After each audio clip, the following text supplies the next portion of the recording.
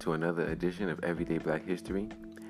Now, today on Everyday Black History, we're going to be highlighting a man by the name of Albert Turner Baruka Reed.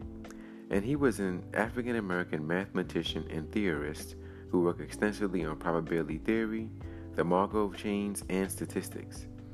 Now, although he didn't invent anything like the ironing board or like the traffic light or the HVAC system, we highlight him not only because he contributed to black culture through science, but also just to show how diverse we as black people are, and all the different fields that we have touched, such as probability theory.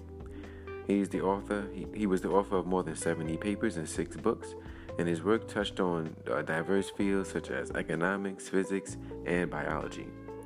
Now, just to give a little background information on him, he was born November 13, 1927, the son of Scott Thaddeus Reed and May Elaine Reed from Hampton, Virginia. Now, not much is known of his early life and what might have influenced him, but he studied math and biology at Iowa State University, where he completed his Bachelor's of Science in 1949. He continued his studies at the University of Chicago from 1950 to 1953, where he began to work extensively on statistics and probability. From there, he published 8 papers during his time at the University of Chicago, but he did not finish his PhD dissertation because, in his words, he felt it was a waste of time. But in 1954 is when he legally changed his name, because he was born Albert Turner Reed, but in 1954 he legally changed his name to Albert Turner Baruka Reed, and he married his wife as well that same year.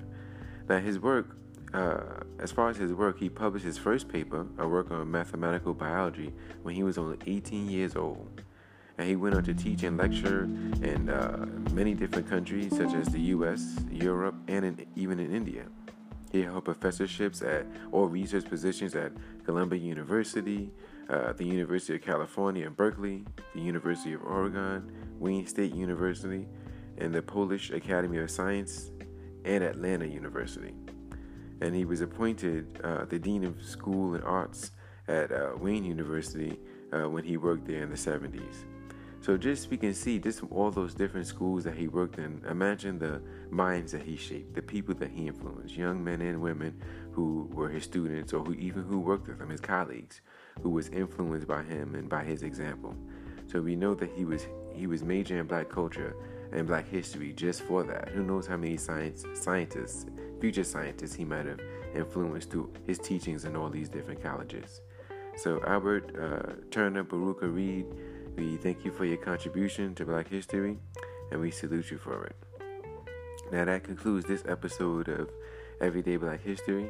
And definitely do more research, as I mentioned on every episode, to do more research on the people that we highlight, because there's it may be a lot more information out there about them and the things that they've done, the things that they created, discoveries and research that they've made. So do yourself a favor and definitely check that out. As well as always, check out and subscribe to my YouTube page, Everyday Black History, and continue to support me on Anchor. And I thank you for the support so far. But stay tuned for the next episode, as it will be coming at you soon.